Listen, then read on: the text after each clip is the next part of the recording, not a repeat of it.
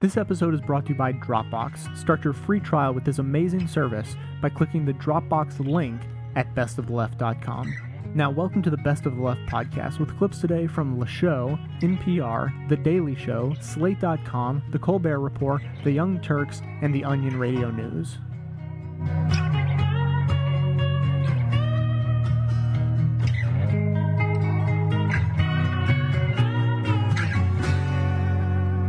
So it's time, ladies and gentlemen, for News of the Warm. The award-winning News of the Warm. I don't point that out often enough. But it's true. Soft, listen to the warm. We can listen to the warm. There's so much News of the Warm this week. That's why it's sort of up here at the front of the program. A massive pulse of carbon dioxide entered the world's atmosphere 55 million years ago in association with a significant rise in global temperature. But it seems to have gotten a lot hotter than it should have.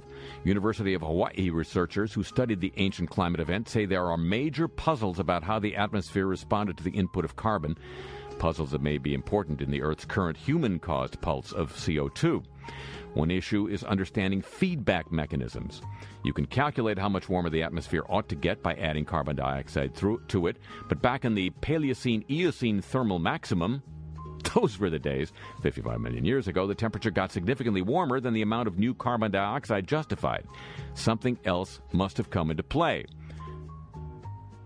During that period, the Paleocene-Eocene thermal maximum, the temperatures rose 5 to 9 degrees Celsius.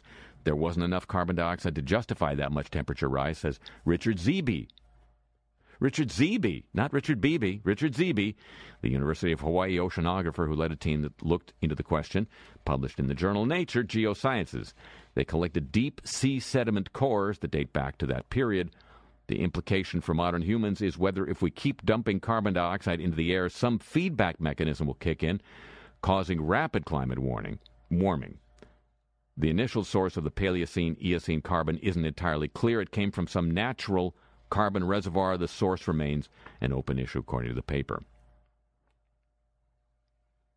One possibility is that the warming caused the release of other greenhouse gases, which in turn prompted more warming. Clearly, things were different on the planet 55 million years ago, but the possibility of a big, unexpected hike in temperatures is something we need to know about. This gap needs to be filled to confidently predict future climate change, write the authors of the article. The findings of a major new study are consistent with gradual changes of current systems in the North Atlantic rather than a more sudden shutdown that could lead to rapid climate change in Europe and elsewhere, i.e. no tipping point. The research, based on the longest experiment of its type ever run on a general circulation model simulating the Earth's climate for 21,000 years back to the height of the Ice Age, shows that major changes to these important ocean current systems occur, but they may take place more slowly and gradually than had been suggested. These findings, published in Science, are consistent with other recent studies that are moving away from the theory of an abrupt tipping point that might cause dramatic atmospheric temperature and ocean changes in as little as 50 years. The phenomenon may happen, but probably not as a sudden threshold we're crossing, says Peter Clark, professor of geosciences at Oregon State. Is he a beaver or a duck? Doesn't say. Hundreds of images derived from classified data that could be used to better understand rapid loss and transformation of Arctic sea ice should be immediately released and disseminated to the scientific research community, says the National Research Council. Well, why isn't it? Because it's classified. These Arctic images show detailed melting and freezing processes and also provide information that's important for studying effects of climate change on sea ice and habitat, data not available elsewhere. But right now, it's classified. The National Research Council has something else to say on another subject. We'll get to that in a moment. But finally, in news from the warm, widely sought efforts to reduce fuels that increase catastrophic fires in Pacific Northwest forests, fighting forest fires, will be counterproductive to the goal of sequestering carbon to help offset global warming. according to forestry researchers at Oregon State. Even if the biofuels were used in an optimal manner to produce electricity, there will still be a net loss of carbon sequestration in the forests for at least 100 years and probably much longer. Fuel reduction treatment should be foregone if forest ecosystems are to provide maximum amelioration of atmospheric CO2. So let it burn. Now, there is one more. From the Times of London, the Great Barrier Reef will be so degraded by warming waters that it will be unrecognizable within 20 years. Well, I expect to be unrecognizable within 20 years. Oh, I see what you mean. This according to an eminent marine scientist, Charlie Vernon, former chief scientist of the Australian Institute of Marine Science, says there is no way out, no loopholes. The Great Barrier Reef will be over within 20 years or so. News of the warm.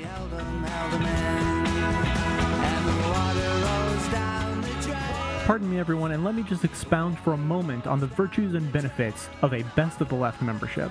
First of all, it's the members that are helping to support this show and keeping it going strong twice a week. Without their support, the production schedule would absolutely have to be cut back. So you have those to thank who are willing to pay as little as $5 a month for the sheer volume of content that you're receiving in the podcast. On top of that, members also receive the Best of the Left Raw feed. This feed contains all of the clips that end up in the show, as well as some that don't make the final cut, and those clips that originally come from television or some other video source are delivered in their original video format. To become a member, simply go to the website at bestoftheleft.com and click the membership tab. Thanks so much for your support. To run the length and breadth of my house, and the chickens, how they rattle chicken chains. Today, the White House released a report that reminds us that global warming is already affecting our weather, and it's going to get worse. The report says cutting carbon dioxide emissions is a necessary step. Meantime, the National Academy of Sciences held a meeting this week to look at some of the more far-out ideas. Those ideas focus on whether we could safely cool the planet by engineering the climate. NPR's Richard Harris went to the meeting to find out more. It seems like science fiction, manipulating our atmosphere to counteract the effect of all the heat-trapping carbon dioxide that we're pumping into the air. That's certainly what Earth scientist Ken Caldeira thought a decade ago when he first heard the subject raised in a talk by a nuclear weapons researcher. He basically said we don't have to bother with emissions reduction. We can just throw aerosols, little dust particles in the stratosphere, and that would cool the Earth. And I thought, oh, that'll never work. Caldeira sat down to study this and was surprised to discover, yes, it would work, for the very same reasons that big volcanoes cool the Earth when they erupt. Fine particles in the stratosphere reflect sunlight back into space, and it would be cheap to do. Caldeira is at Stanford and the Carnegie Institution. He says over the past decade, talk about this idea has moved from cocktail parties to very sober meetings, like the one this week put on by the National Academy of Sciences. Frankly, I'm a little ambivalent about all this, that I've been pushing very hard for a research program, but it's a little scary to me as it becomes more of a reality to think that we might actually start learning how to toy with our environment or our whole climate system at a planetary scale. This raises so many questions, like when would you even consider trying it? Caldeira argues we should have the technology at the ready in case there's a climate crisis, collapsing ice sheets, famine, something of that nature. At the Academy's meeting, Dan Schrag from Harvard University agreed with that up to a point. I think we should consider climate engineering only as an emergency response to a climate crisis, but I question whether we're already experiencing a climate crisis, whether in fact we're already crossed that threshold. The reality is carbon dioxide emissions globally are on a runaway pace, despite rhetoric promising to control them. David Keith from the University of Calgary suggested we should consider moving toward experiments that would test ideas on a global scale sooner rather than later. It's not clear that during some supposed climate emergency would be the right time to try this new and unexplored technique. Experiments could create disasters. During a coffee break, Alan Robach at Rutgers University cataloged a long list of risks. Particles in the stratosphere that block sunlight could also damage the ozone layer, which protects us from harsh ultraviolet light. Or that it would reduce precipitation in Asia, where it's a source for food for 2 billion people. Imagine if we triggered a drought and famine while trying to cool the planet. On the plus side, it's also possible that diffusing sunlight could end up boosting agriculture, he said. We need to evaluate all these different contrasting impacts to see whether it really would have an effect on food or not. Maybe it's a small effect, and we really don't know that yet. We need more research on that. Thought experiments to date have focused primarily on the risks of putting sulfur dust in the stratosphere. But there are lots of other geoengineering ideas, like making clouds brighter by spraying seawater particles into the air.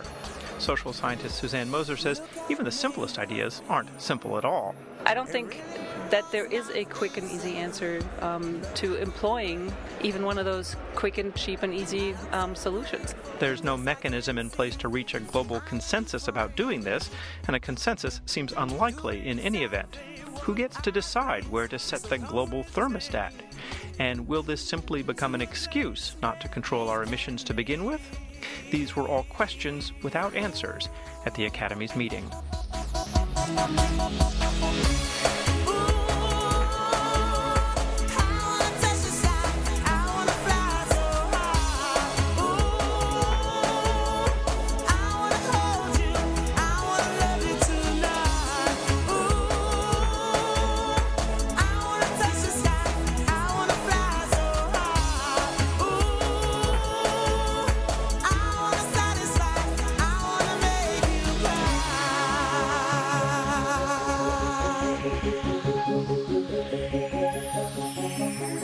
Follow me to a place where we can be absolutely free to be exactly what you want to be, completely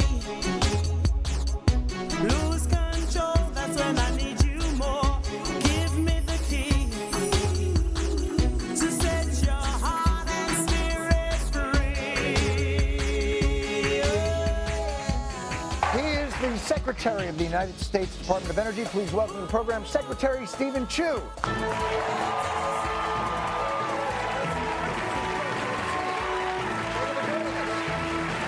Great to be here. Before we start, Yes. I have a quick little present for you. Thank you. I want to give you a T-shirt. It's an honorary member of the NAS. Now, normally the NAS means National Academy of Sciences. Thank you. But, however, I can't do that. Oh. But since you paid attention to my confirmation hearing, I did indeed. There is another one. Nerds of America Society. That's awesome. Thank you. Thank you very much. You know, I've been an unofficial member for years. Now it's and I have your Nobel Prize. Hold on for you. You're the only secretary with a Nobel Prize. Is that correct? Oh, no, that's not true. Which other? Kissinger got a Nobel Prize. No. I mean, active secretary now, sitting around the cabinet table. That is true. That is true. That is true. And how often does that come up? As much as I can make it. Yeah? Bring it up every now and again? Nice. Yeah, I like it.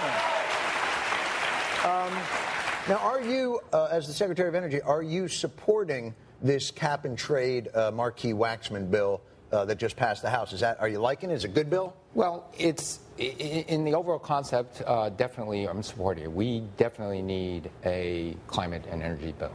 And that sounded like you might not think this goes far enough. You think it goes too far? Are you upset with the carbon I'm emitting right now? What?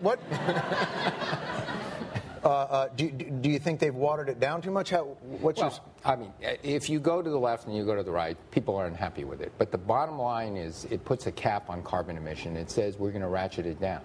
And so that in alone, that signal that says we're going to ratchet down carbon will send a signal to America, to industry, to entrepreneurs to say we're going to go find solutions. And it's a great opportunity because it projects the United States as saying this is our future. In a future world of higher oil prices, in a future world where we will be a carbon-constrained economy, this is a great opportunity for the United States to say, why don't we lead in this new industrial revolution? How do you deal with, there is a contingent now within the Congress, within the Senate, that believes global warming is a hoax. I'll give you that. They have the myths. Mm-hmm. Carbon occurs naturally. It can't be bad. It's in nature. That is true, but on the other hand, water is generally very good. Water in great deluges is not good. You're saying that water can be a flood. Well, carbon that's right. in the same carbon situation. dioxide, too much of it it's unequivocally changing our climate. Liquor on beer in the clear, beer on. Oh, wait, that's a different thing. All right. Climate change is a hoax. I've got a petition signed by 30,000 scientists. Scientologists. I'm sorry. No, scientists that says so. It says the planet's not getting hotter, it's getting colder. Yes, I don't know where they're getting that data from. The IPCC data is unequivocal. And the IPCC is, I'm assuming, a leftist organization of... No. All right. Myth number 3. This is just a way for the electricity companies to make a lot of money cornering the big solar. I don't know. I threw that in there. Is this a way for... Is this collusion? Is this an environmental industrial complex? I don't think the environmentalists usually collude with industrialists. But in any case, no. I mean, the bulk of the scientists, the overwhelming majority, any serious scientist who's looked at this, virtually everyone that I know has gotten more alarmed in the last half a dozen years. And also believe that it is man-made and not something that occurs naturally. That's correct. And I think that became compelling over the last 15 years. In 1990, the first international panel looked at this, said, yes, the climate's changing, but there's no convincing evidence that it was caused by humans. By 2007, it said, yes, the climate's changing, and there's a high probability that the predominant part of it has been caused by greenhouse gas emissions. As a Nobelist, as someone who is versed in science, been celebrated for their science, won awards for their science, how difficult is it for you now to transition to the legislative process where people who are elected officials with real power in this country stand on the floor of the Senate and the floor of the House and say things like, but if we curb emissions, we'll be taking away food from trees, which is what I think someone said on the floor of the Senate. Do you physically, let me ask you this as a scientist, can you physically, when you get angry, bust out of your clothes and get really big and then destroy them as the incredible Secretary Chu? You mean where the big S appears? Yeah, where you turn green and go, Chu, angry! No, I think. By the way, if you do not, and I do want to jump in here, if you do not want to reveal your identity right now, which I can understand as a superhero, you can feel free to parry the question. I think I'll save it for a phone booth, but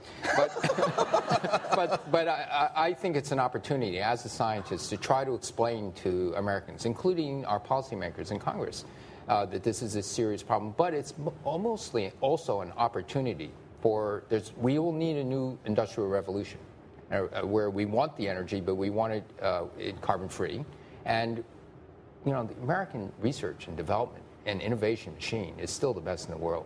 And so if the United States decides, let's go for it, we can lead in this new industrial revolution. Well, now you've got the money to do that. But the other side of it is you've proposed some kind of simple solutions that I thought sounded, you said paint all the roofs white and paint some of the roads white and little things like that can save an awful lot of money. It seems like, well, we've got the money to do something like that. A lot of people are unemployed. Why not start just doing that? Or is there a blowback from that, like suddenly pilots are blind? Like what? Well, what I exactly said was when you're thinking of putting on a new roof, make it white. It costs no more to make it white than make it black.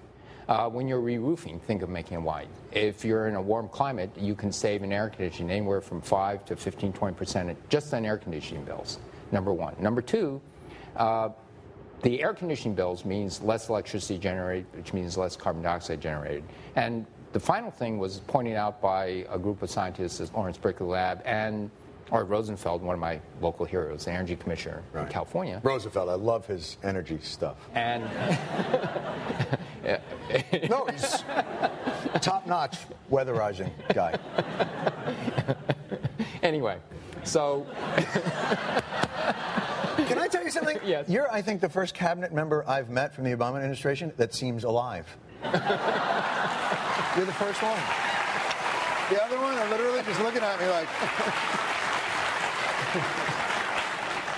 But what is he? But he also pointed out that instead of absorbing the heat, the radiation, the sunlight, and just getting hot, it actually reflects the light back into space. There's no greenhouse gas effect. And it could have, if we start to transition to white roofs and light-colored pavements, it will have a profound effect on the climate. It's as if you, and he did a calculation, and as if you took all the 1 billion cars off the road for 11 years. Oh, my God. And that's, you know, it's a cheapie, right? That seems like nuts. It seems like we should be doing that right now. I think so. And set up solar panels in the desert. UV, brother, we can do this. Secretary Stephen Chu, thank you so much for coming by. Something right. I'm so scared in case I fall off my chair. And I'm wondering how I'll get down the stairs. Clowns to the left of me, jokers to the right. Here I am, stuck in the middle with you. This podcast is supported by Dropbox. Dropbox is amazingly powerful and incredibly simple. It runs on your computer as an almost ordinary folder, but anything you put in that folder is synced automatically with the Dropbox servers. From there, you can easily share the files with anyone or keep multiple computers, like work and home, in sync all the time, all while enjoying a secure online backup of those files. I personally use Dropbox and find it to be indispensable, and now listeners of Best of the Left can get a 14-day free trial by following the Dropbox link at bestoftheleft.com.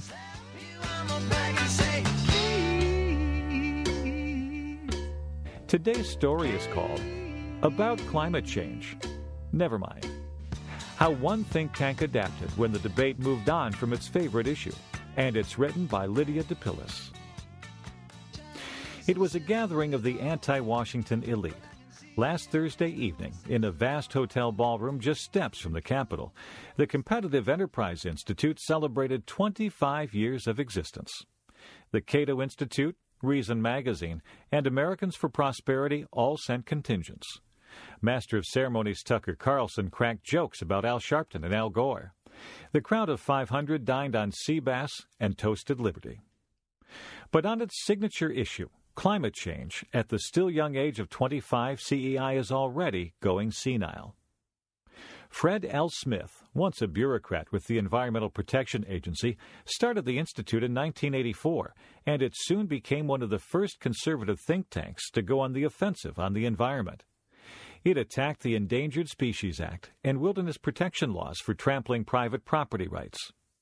By the mid-1990s, it was refocused on global warming, assembling the contrarian arguments that conservatives would deploy for the next decade. Myron Ebell, CEI's Director of Energy and Global Warming Policy, still heads the Cooler Heads Coalition, a clearinghouse for ammunition in the fight against global warming alarmists. Ebell and his ilk were basically successful in delaying action by 10 years, says Michael Mann, Director of the Earth System Science Center at Penn State. But more recently, the ground has shifted beneath CEI's feet. Starting in 2006 and continuing through a presidential race in which both candidates were light years away from CEI's position on global warming, the group's salvos frequently missed their mark. A major report from the UN's Intergovernmental Panel on Climate Change won over many doubters, while CEI itself, constantly criticized by environmental groups cautioning against climate skeptics, was put on the defensive against charges it peddled industry-funded junk science. Perhaps most important, the long-standing mainstream media practice of quoting climate skeptics to keep up an impression of balance, through which CEI got most of its mentions in the press, has gone out of style.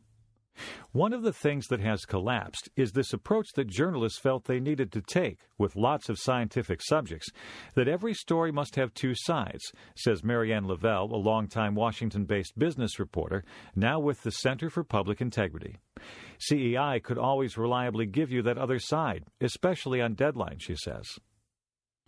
The media also usually identified CEI's major underwriter, ExxonMobil, which contributed more than $2 million between 1998 and 2005. In 2006, however, the giant oil company yanked its funding from CEI and a number of other climate skeptic groups, remaking itself with the green patina for lawmakers and the public.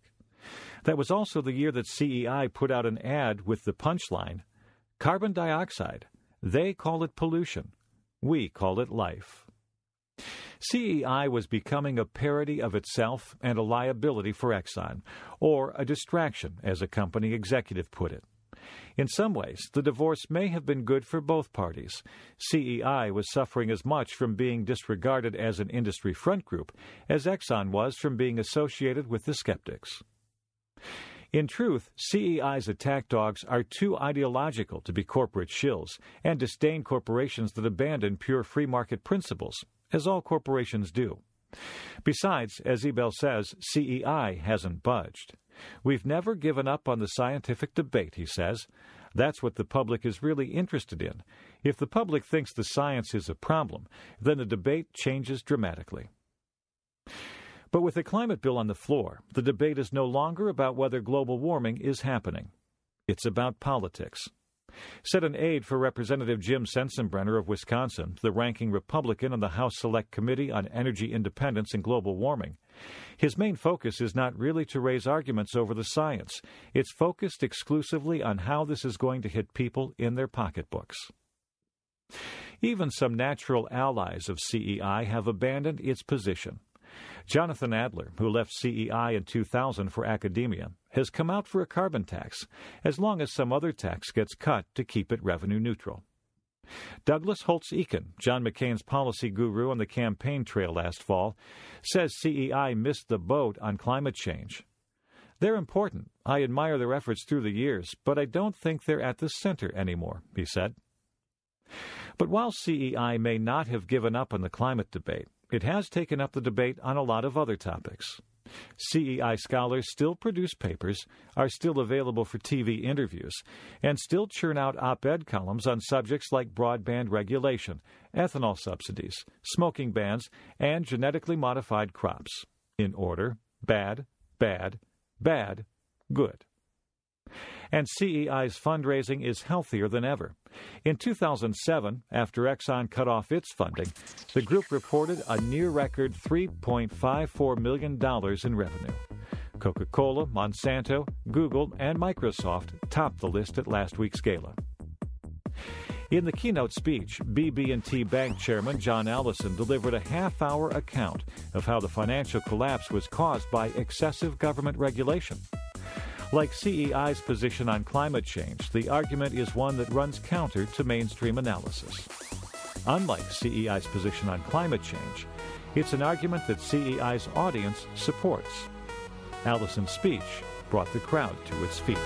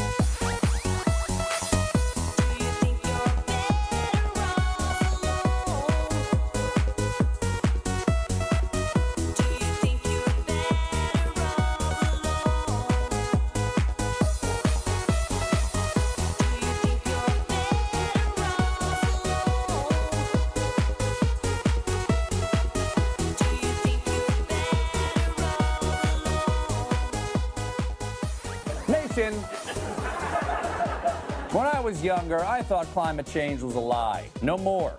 I've gone through environmental puberty. And I am not the only one whose globes have descended. Jim? Yeah, is global warming an issue for the world? Absolutely. I believe climate change is real. Scientists do show us that there are changes in climate.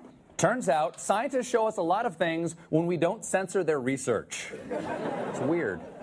Now, I believe in climate change for a very important reason.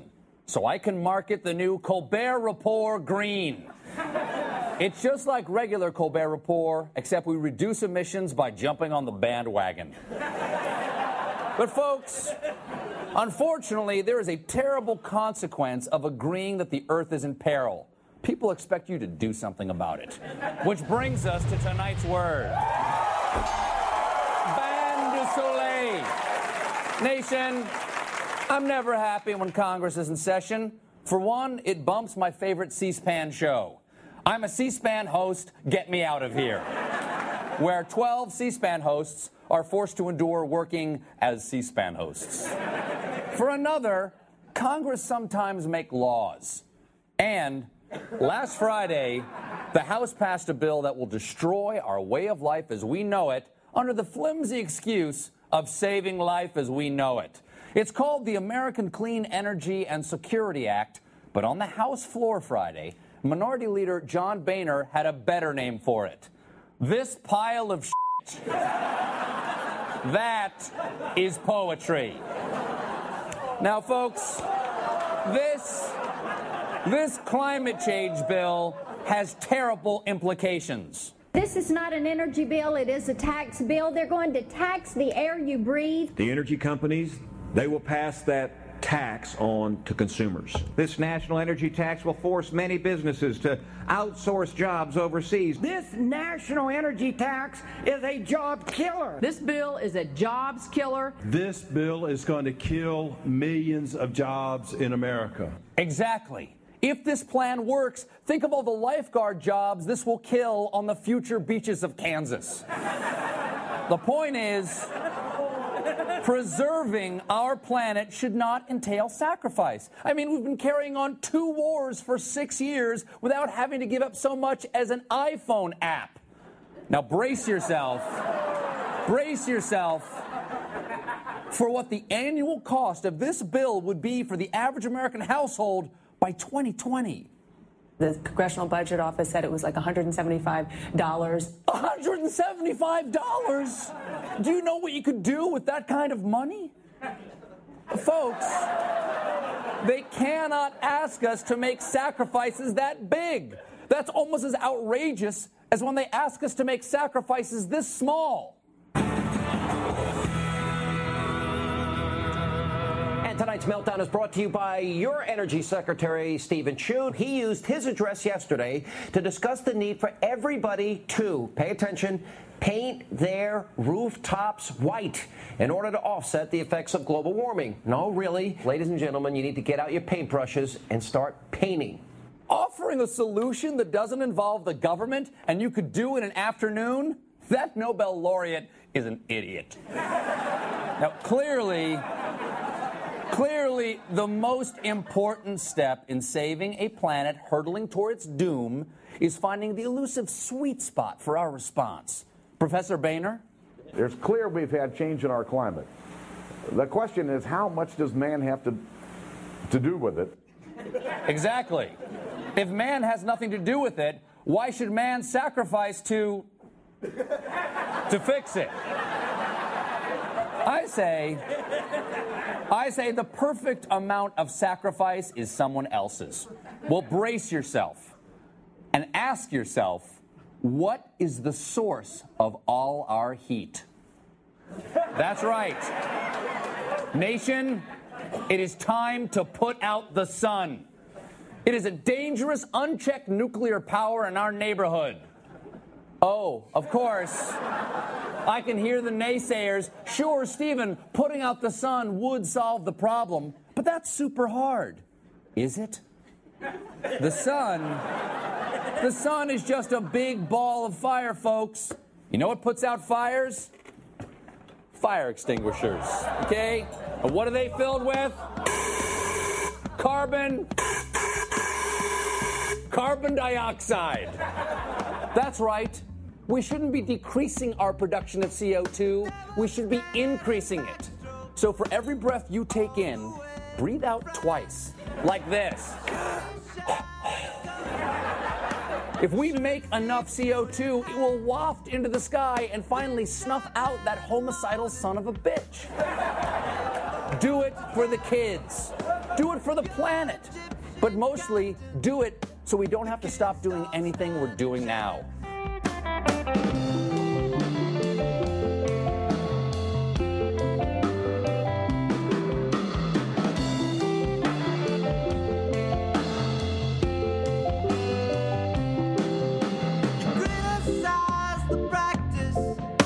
By murdering the plants,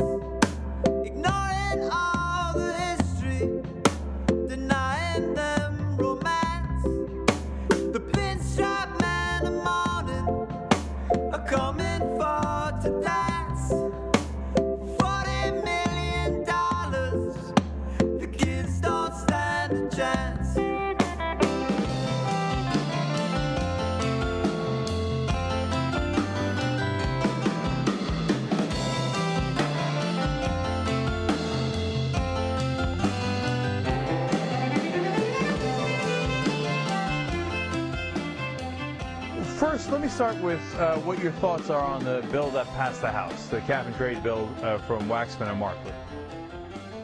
Well, it's a valiant first step. The United States needs to join reality and join the rest of the world in dealing with greenhouse gases, and so this is a first step. But unfortunately, it's not a very strong one. There are a lot of flaws. There's a lot of corporate pork, a lot of loopholes, and unfortunately, President Obama, when he ran for president, he was saying the right things. He said, I want to have 100% auction of greenhouse gas pollution permits. All the corporate polluters have to pay, and I want to give that money, most of that money, back to Americans. Just rebate it to them. And then in February, in his federal budget, he said the same thing. When he unveiled his budget, he said 100% auction of permits for greenhouse gases, and I'm going to give 85% of the money back to Americans in terms of tax rebates, and I'm going to take 15% of that money and invest it in clean energy. Unfortunately, after February, it went to Congress. The corporate lobbyists got a hold of it, and what passed was something very, very different than what President Obama first called for. All right, let's pause there for a second, Mike, because I think a lot of people might not be familiar with these terms. First, let's explain for everybody what the cap part of this is. What are we capping, and how are we capping it? Well, the problem is we're emitting, hundreds of millions of tons of greenhouse gases every year, principally carbon dioxide. This odorless, invisible gas migrates to the atmosphere, stays up there for about a century, traps heat, and it's from the burning of oil, coal, and natural gas. We need to stop that. We need to freeze it and then bring it down, sort of like the nuclear freeze movement in the 80s. The idea was, let's not get too much into the details about how we're going to reduce and this missile versus that missile. Let's just freeze everything first, and once we've frozen them, the weapons, then we can reduce them. Well, the cap, the idea is to pick a year in the future.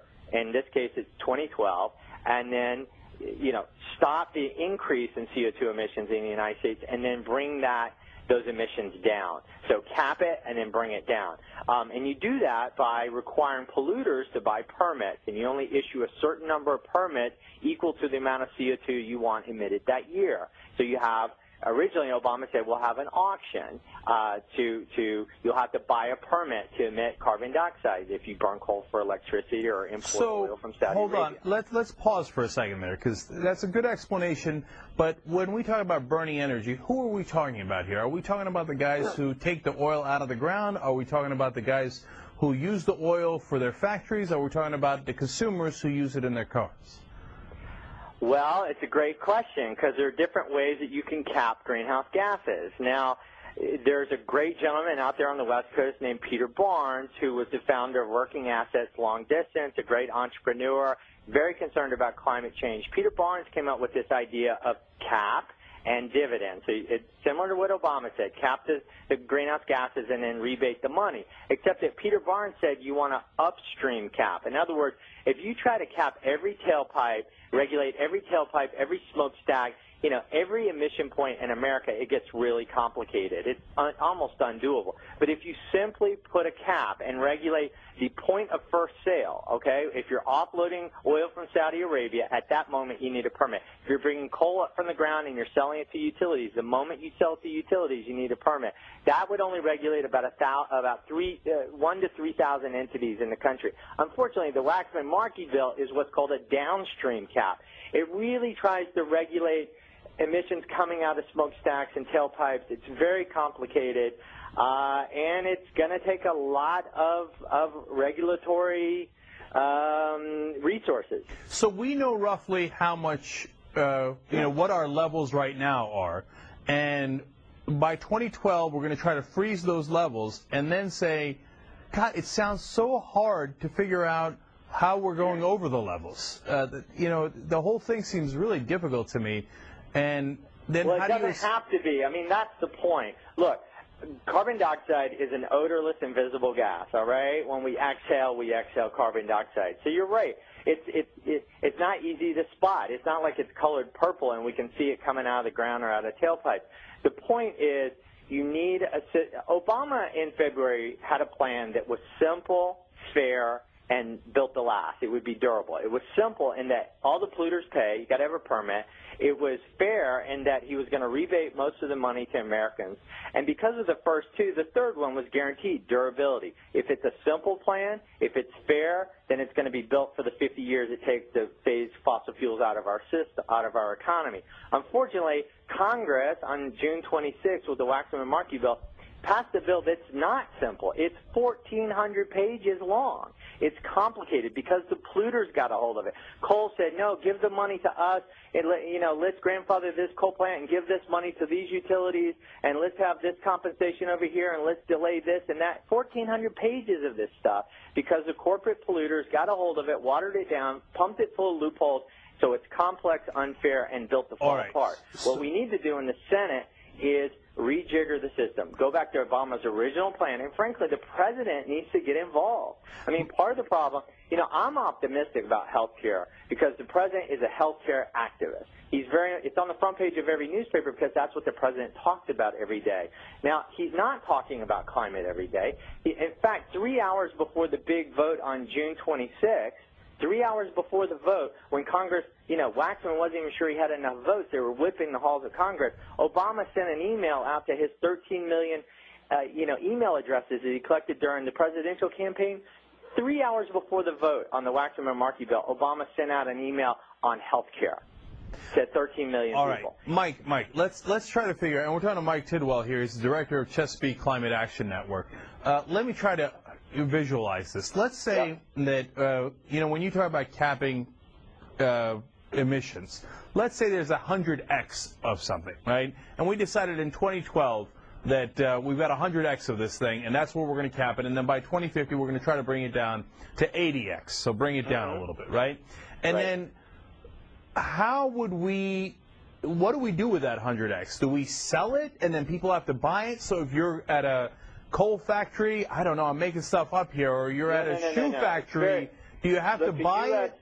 Yeah. The U.S. Department of Energy already keeps track of how much coal is combusted in this country, how much gasoline is used. We already know how much energy we're using. That's not a mystery. And it's a lot. And the U.S. Department of Energy already has what everybody agrees, even the climate skeptics and the people who are fighting for climate policy, everybody agrees that we know how much energy we're talking about, okay? So we keep tabs of that stuff, all right? Right, but how do you buy it, or how do you get permission to put it in the air under this new system? Well, under this system, if you are let's say a coal-fired electricity plant, okay? The government already knows how much coal you're burning because you have to report it because of other pollutants, mercury, nitrogen, and sulfur. So we already keep track of that. So now, in order to burn a ton of coal, you're going to have to surrender a piece of paper that says, I have a permit to burn this, okay? So the government's only going to under the Waxman-Markey bill, give away most of it. Obama wanted to auction it so polluters pay. But anyway, they're going to be, you said 100x. Let's say 100x of greenhouse gases. All right. So you're gonna issue 100 permits, one permit per X. All right. And if you don't have that permit, if you don't surrender it to the government at the beginning of the calendar year, then you can't burn that amount of coal. So you have to either have been given a permit from the government, or in the case of a small number of these, gone to auction. So it's not as complicated as it sounds. It's doable. Everyone agrees it's doable.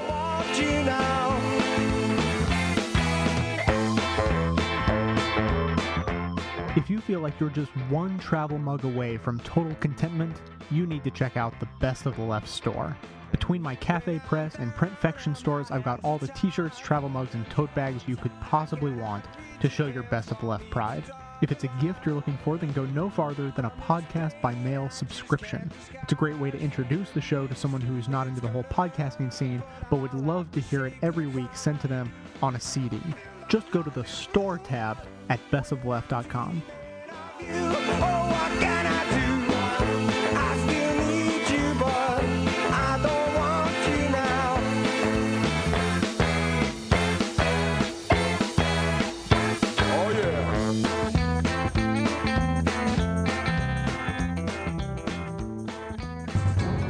A meat shelf breaks free of Iowa. It's the Onion Radio News. This is Doyle Redland reporting.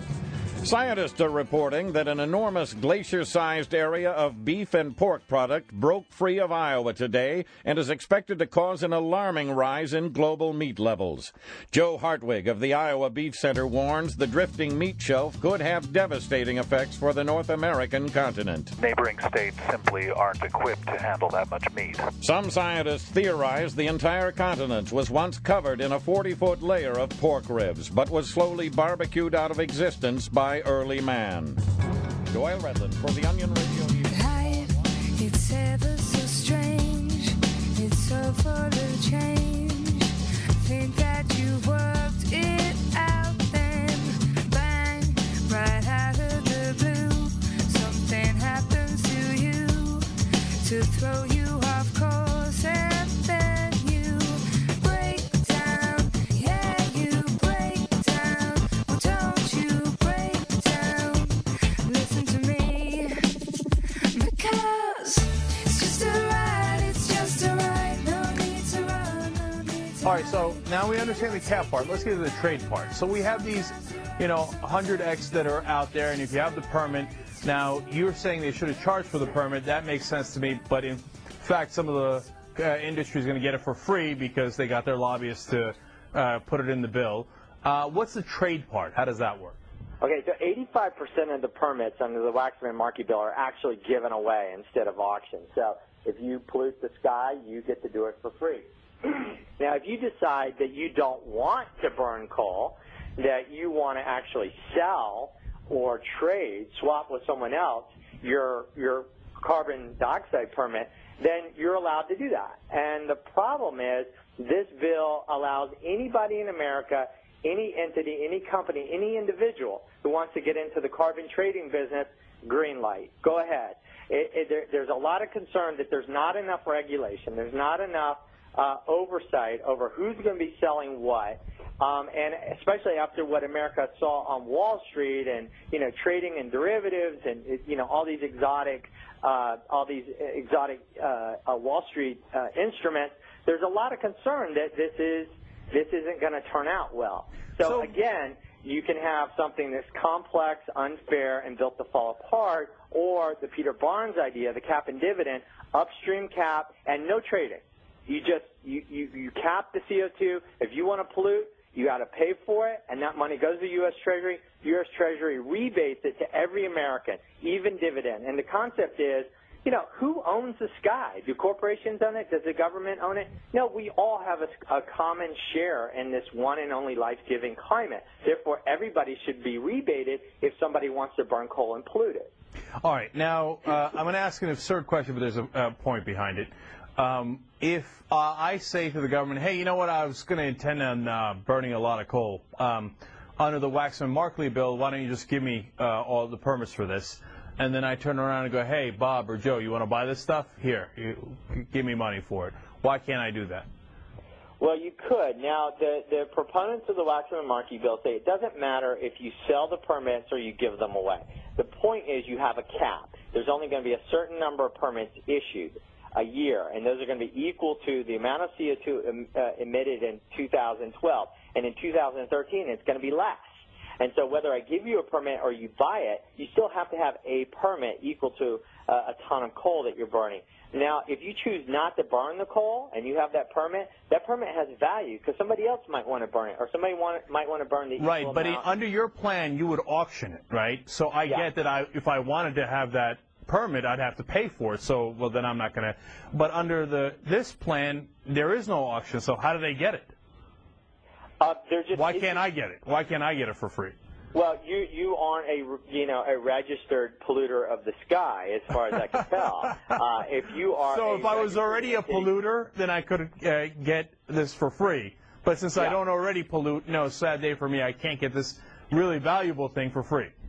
You can't get it for free. Now, you could go into the trading business and you could find out that Southern Company has some greenhouse gas permits that they choose to sell, and you could buy them and sit on them or trade them to someone else. You could get into buying and trading of these permits. But no, you can't get them. ExxonMobil is going to get them. The refineries are going to get it. The utilities are going to get permits.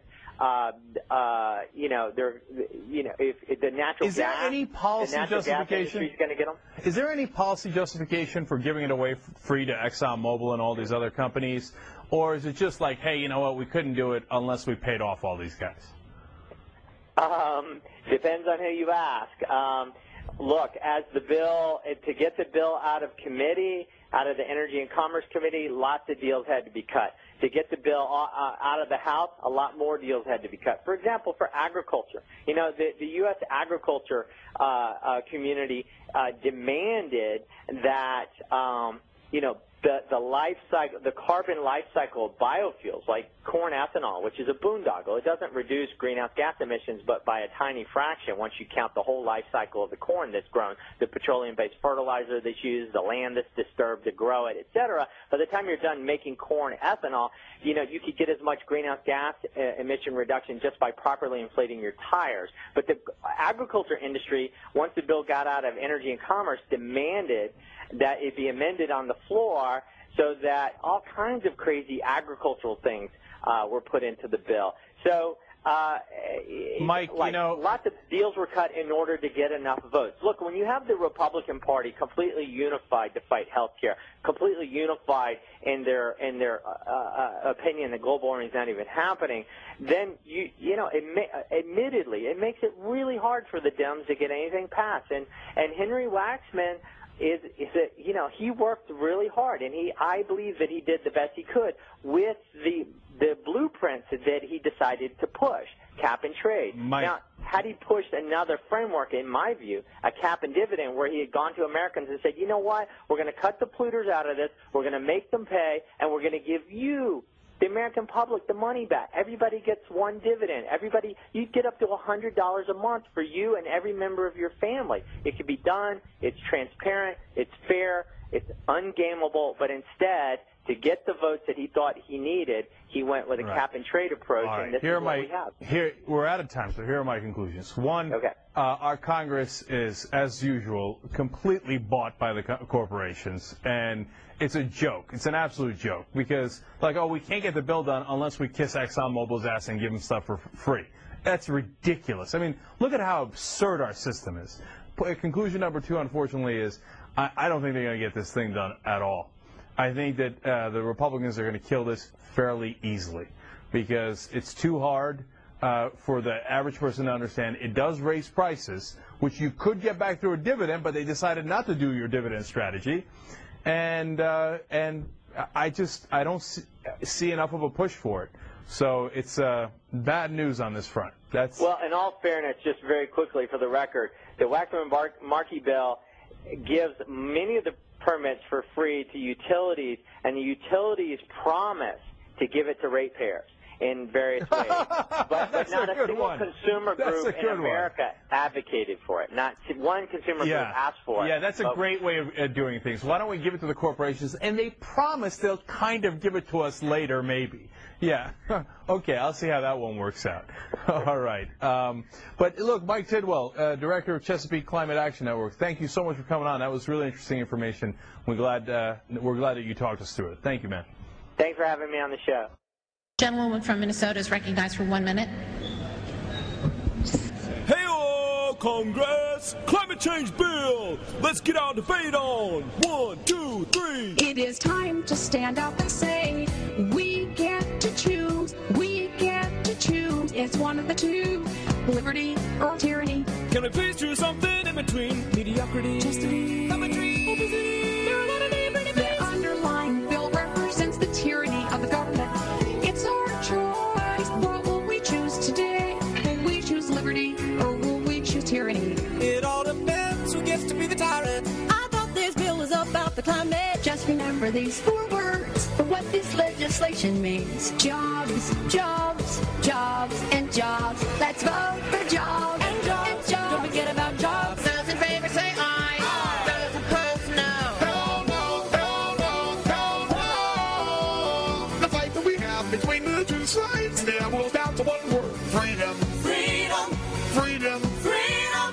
Freedom to allow the American people to live their lives. Hell no, hell no, hell no. Let's allow America to flourish, to allow jobs to flourish, and allow freedom to flourish. Hell no. Kids, you want to see how a bill becomes a horribly compromised law? Well, let me introduce you to a friend of mine, Cap and Trade. He's the energy bill that was introduced in the House back in May. Super strong. He's got one mission, to cut our carbon emissions by 20% by the year 2020. And by 20%, I mean 17%, which it was almost immediately dropped to. But he didn't need his cape anyway, right?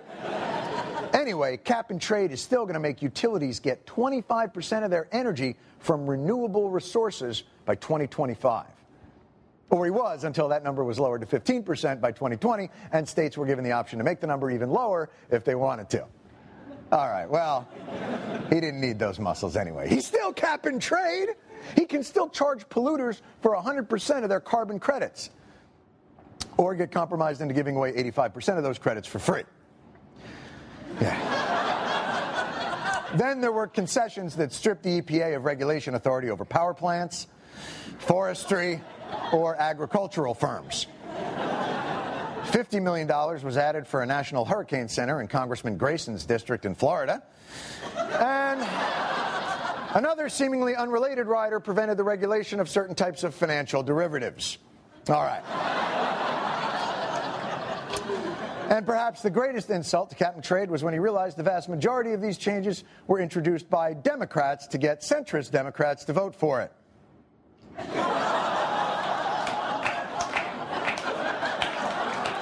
Sorry. I didn't realize a donkey's penis was up by his sternum.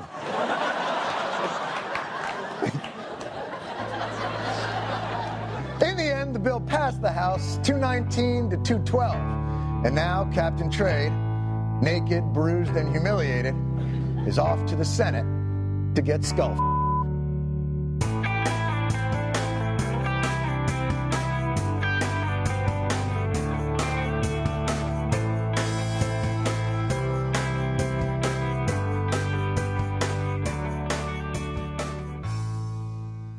Thanks for listening, everybody. So, since the topic today is global warming, I thought I would actually tell a personal story because it's relevant, and it's not so often that I get to tell relevant stories. So, here we go.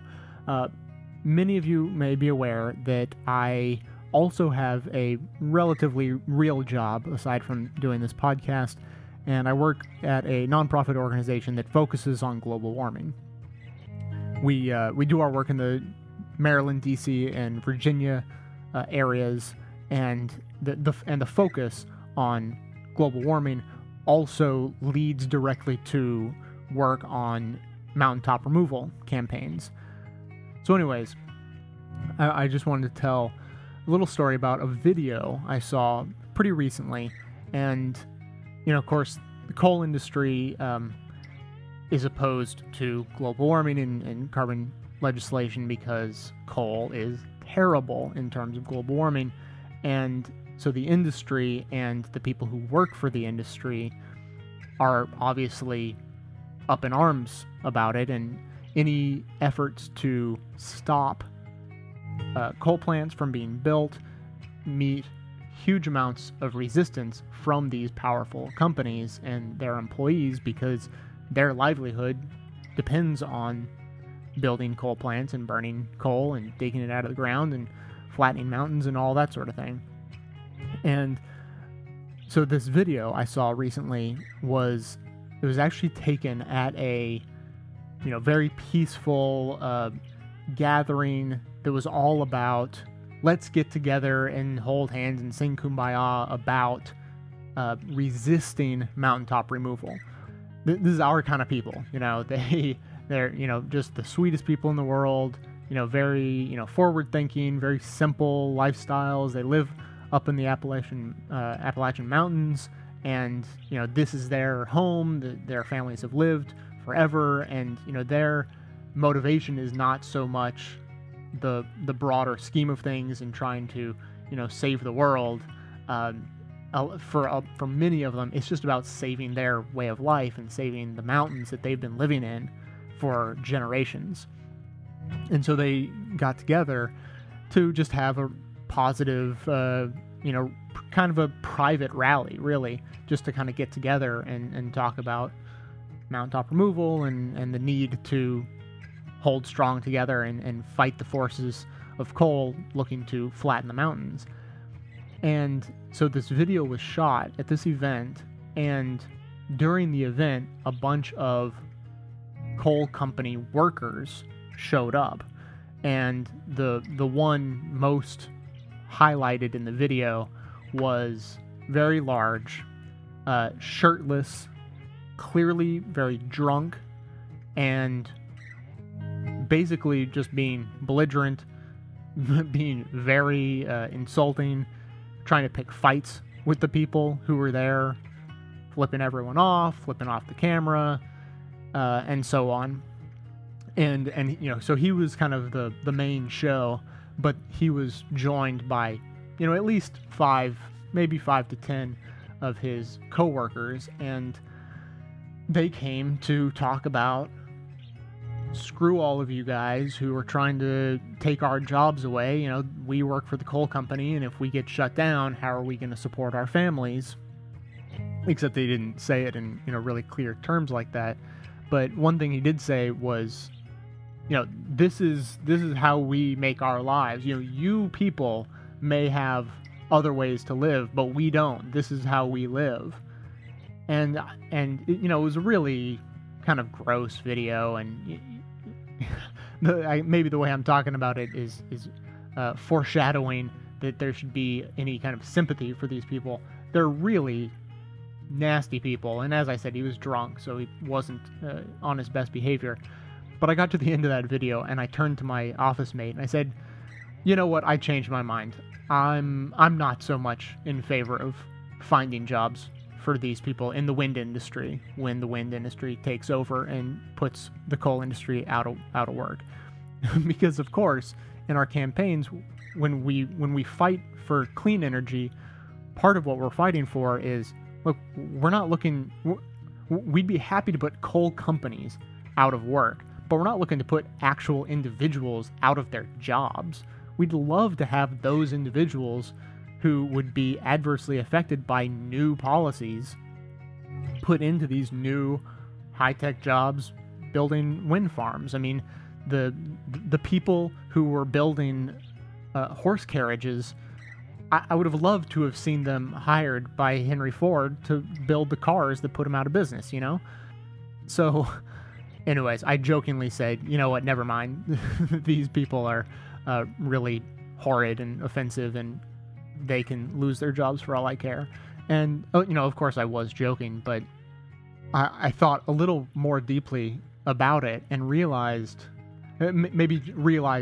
vividly and consciously for the first time something that I had known all along, is that these people, they're just scared, and they become horrible and offensive because and frankly dangerous, like in that sense of the word, dangerous to the clean energy movement and dangerous to the world, and possibly dangerous to the protesters who are trying to shut down coal plants, because they're like a cornered animal in the sense that we're all animals. I'm not saying that coal workers are any more animal-like than me or anyone else, but the way an animal gets dangerous when cornered, the fight or flight reaction kicks in, and if they choose to fight, whoever's nearby is in trouble.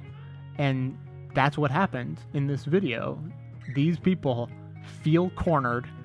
Their lives, particularly, I'm guessing, aren't terribly good to begin with, and they often probably feel like they're just getting by, and in all likelihood, a lot of their generations before them worked in the coal industry in this region of the country. That is a huge industry, and there's not a whole lot else going on, and they really feel like they wouldn't even know what else to do. So when I think about it in those terms, I really just start to feel bad for them, that they feel so cornered and endangered that they need to lash out to fight back to maintain their way of life, when they don't have the sense at all that the people working to shut down coal plants would also be perfectly willing to fight to get them new jobs as well. We would love to have that be part of our campaign, and we would love to have them on our side saying, shut down our plants and build wind farms, and I want that job at the new wind farm that could sit on top of the mountain instead of blowing the mountain up to get the coal out from under it. But it just doesn't work that way, and they don't see us as being compassionate at all, even when we see ourselves that way. And to a huge extent, I see the healthcare debate going the same direction. The arguments coming on the other side, as you will continue to hear. This show is posted on Wednesday, and coming up Saturday there will be yet another show about healthcare, because that's where all the news is right now. And I have more clips on healthcare than I could possibly put into the show.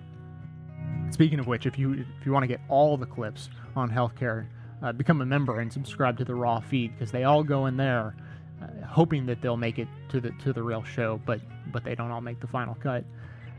But the people in the healthcare debate are convinced that the liberals in favor of healthcare reform would advocate to set up, as Sarah Palin called them, death panels, who get to sit around and decide who lives and who dies based on their value to society. I mean, we're not having a rational debate in this country anymore, but the irrationality coming from the other side, I'm convinced, is entirely driven by fear. And it really is, it's artificially drummed up fear, but it's fear nonetheless, and they feel cornered. The only way to fight it is to continue to tell the truth, but really, you got to fight it with the truth and in your face compassion. I would go as far as to say that instead of trying to debate a person on whether or not we should have death panels, which is ridiculous, whether it's the coal industry or the anti-healthcare reform industry, to talk to these people and say, everything that you hope to avoid by blocking healthcare legislation, we also want to avoid it. We don't want the quality of healthcare to go down. We don't want the price of healthcare to go up. We don't want there to be problems. That would be the jumping off point, I would say, for that kind of conversation. And then talking to the coal company, the first thing I would say to a person is, we're not looking to put you out of a job. We're looking to put you in a new job, and then take it from there. So those are my thoughts on those issues. I often have thoughts, but I usually just let the other professional hosts do my talking for me. Someone wrote in a comment about the show recently, and they said, hey, why don't you, as the host, reflect on the show a little bit and give your opinion? And I thought my answer to that post, I was going to bring it up on the show anyways, and I thought my answer to that was going to be, my perspective and my editorializing is the way I edit the show. I'm getting my opinion across to you by the way I edit, and so I don't have to talk because I let everyone do the talking for me. And then ironically, I just produced this show, and it turns out I had something to say. So look at that. So this turned into a long show. I talked for longer than I meant, but at least I didn't spend 10 or 15 minutes talking about promoting the show and whatnot.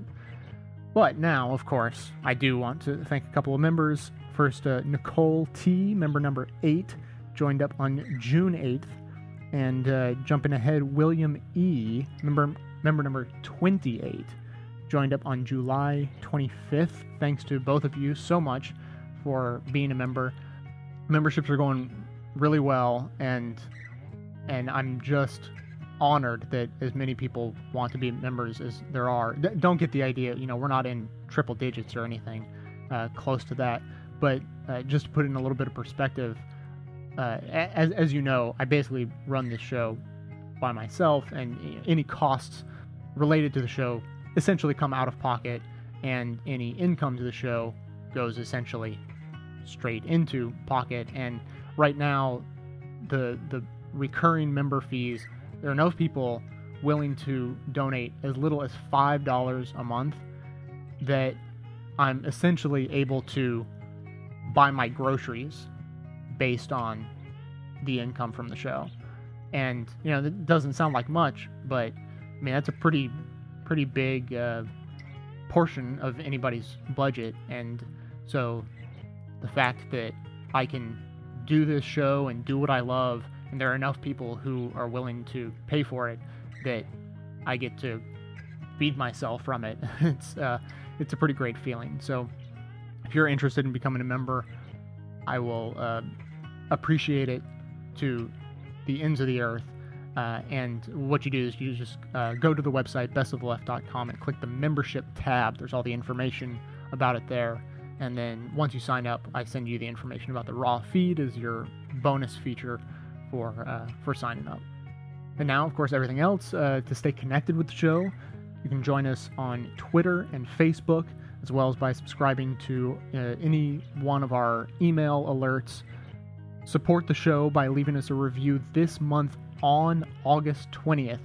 In that review, tell the iTunes people that we need to be listed on the homepage of the podcast store in iTunes. We're trying to get 100 5-star reviews in one day, so join us for that on August 20th. Continue to vote at Podcast Alley. We're in the top 10, but we need at least 70, 75 more votes to ensure that we stay there for the rest of the month. And while you're on the website checking this stuff out, go ahead and fill out our listener survey. That's where I got that comment about how I should spend a little bit of time reflecting on the content of the show. If it's convenient for you, you can listen to the show on your smartphone without having to sync it to your computer by visiting Stitcher.com, and visit the show notes on our blog to find links to all the sources and all the music. You can link through and buy the music directly from our website. So, coming to you from inside the Beltway and border, yet outside the conventional wisdom of Washington, D.C., my name is Jay, and this has been the Best of the Left podcast, delivered to you every Wednesday and every weekend, thanks to the members from bestoftheleft.com. Fine lines now black and white, 'cause you took apart a picture that wasn't right. Pitch burning on a shining sheet, the only maker that you wanna meet. A dying man in a living room, whose shadow paces the floor. He'll take you out in the open door. This is not my life, it's just a